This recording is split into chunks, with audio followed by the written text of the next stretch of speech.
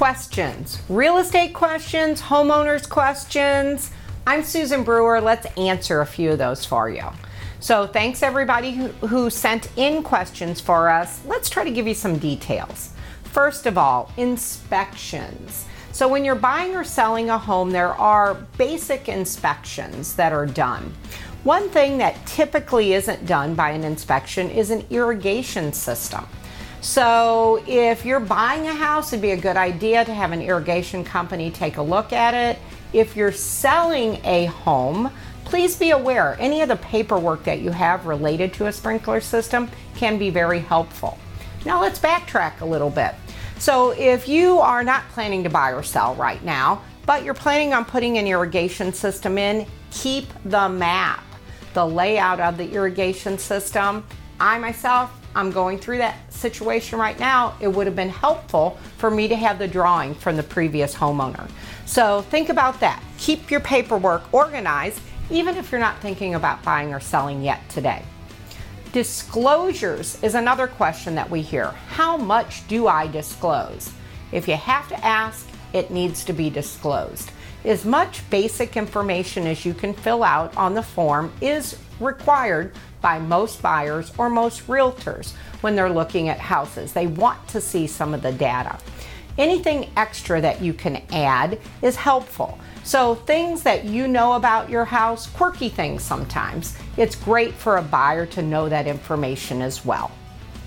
Now, when we get to the disclosure, there's also a line that talks about improvements. So again, if you're not thinking about buying or selling right now, keep a list of improvements of your current home. So when you're adding new light fixtures, you're adding new countertops, keep that information. It's handy if somebody has to go back and reorder something or have a warranty claim, that could be important to you, but also if you do decide to buy or sell. So improvement records, reasonable timelines, keeping track of capital improvements as well as small improvements is very important. Now, on a disclosure, how far back should you go on those things? Really, it depends. If it's something that really enhances the value of your house, it should be listed as an improvement. Another question that's always asked is the typical time from accepting a contract until closing. What should the expectations be?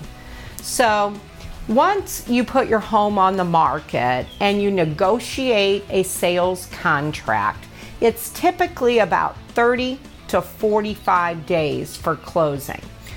Sometimes they're a little bit extended from that, and sometimes they may want a little bit closer closing date than that. But a good rule of thumb is about 30 to 45 days. The other question that pertains to home buying is what's the first step in order to think about purchasing a home? And step one is really to get pre-approved. So making sure that you know what your buying power is, making sure that you know your comfort level when it comes to the process of your payment versus your debt. That's something that you talk directly to a lender about. And if you haven't had experience with a lender, it's a good idea to talk to us, a professional that have seen many loans go very, very smoothly. And we can help you sometimes with giving you 3 or 4 names of lenders from around the area, but also think about asking family or friends. In most cases, people have relationships that they've used for years and years and years. Couple more questions. One is, if you have camera systems, audio systems, monitoring systems in your house, is that required to be told or disclosed to a potential buyer or agent who's walking through the house? And yes, it is. In our listing agreement, it does talk about the use of camera systems or audio systems in a house, and that it could violate some state laws, and that is accurate.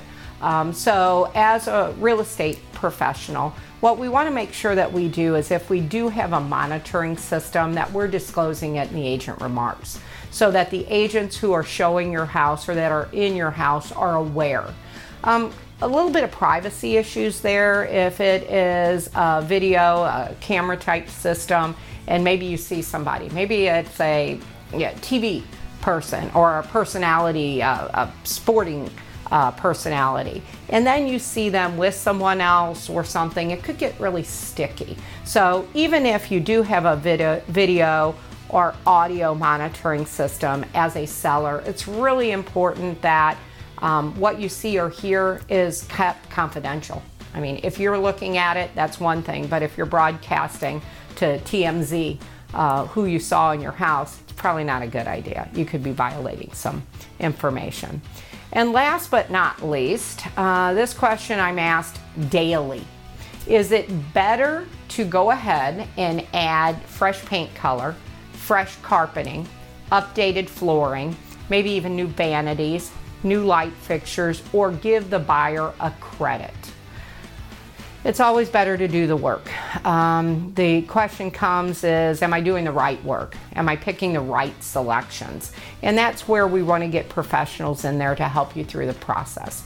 So if you love the color of purple and you want to paint all your walls purple, it's probably not a good idea if you're thinking about selling a house. We want to keep it as neutral and that it appeals to the most buyers possible.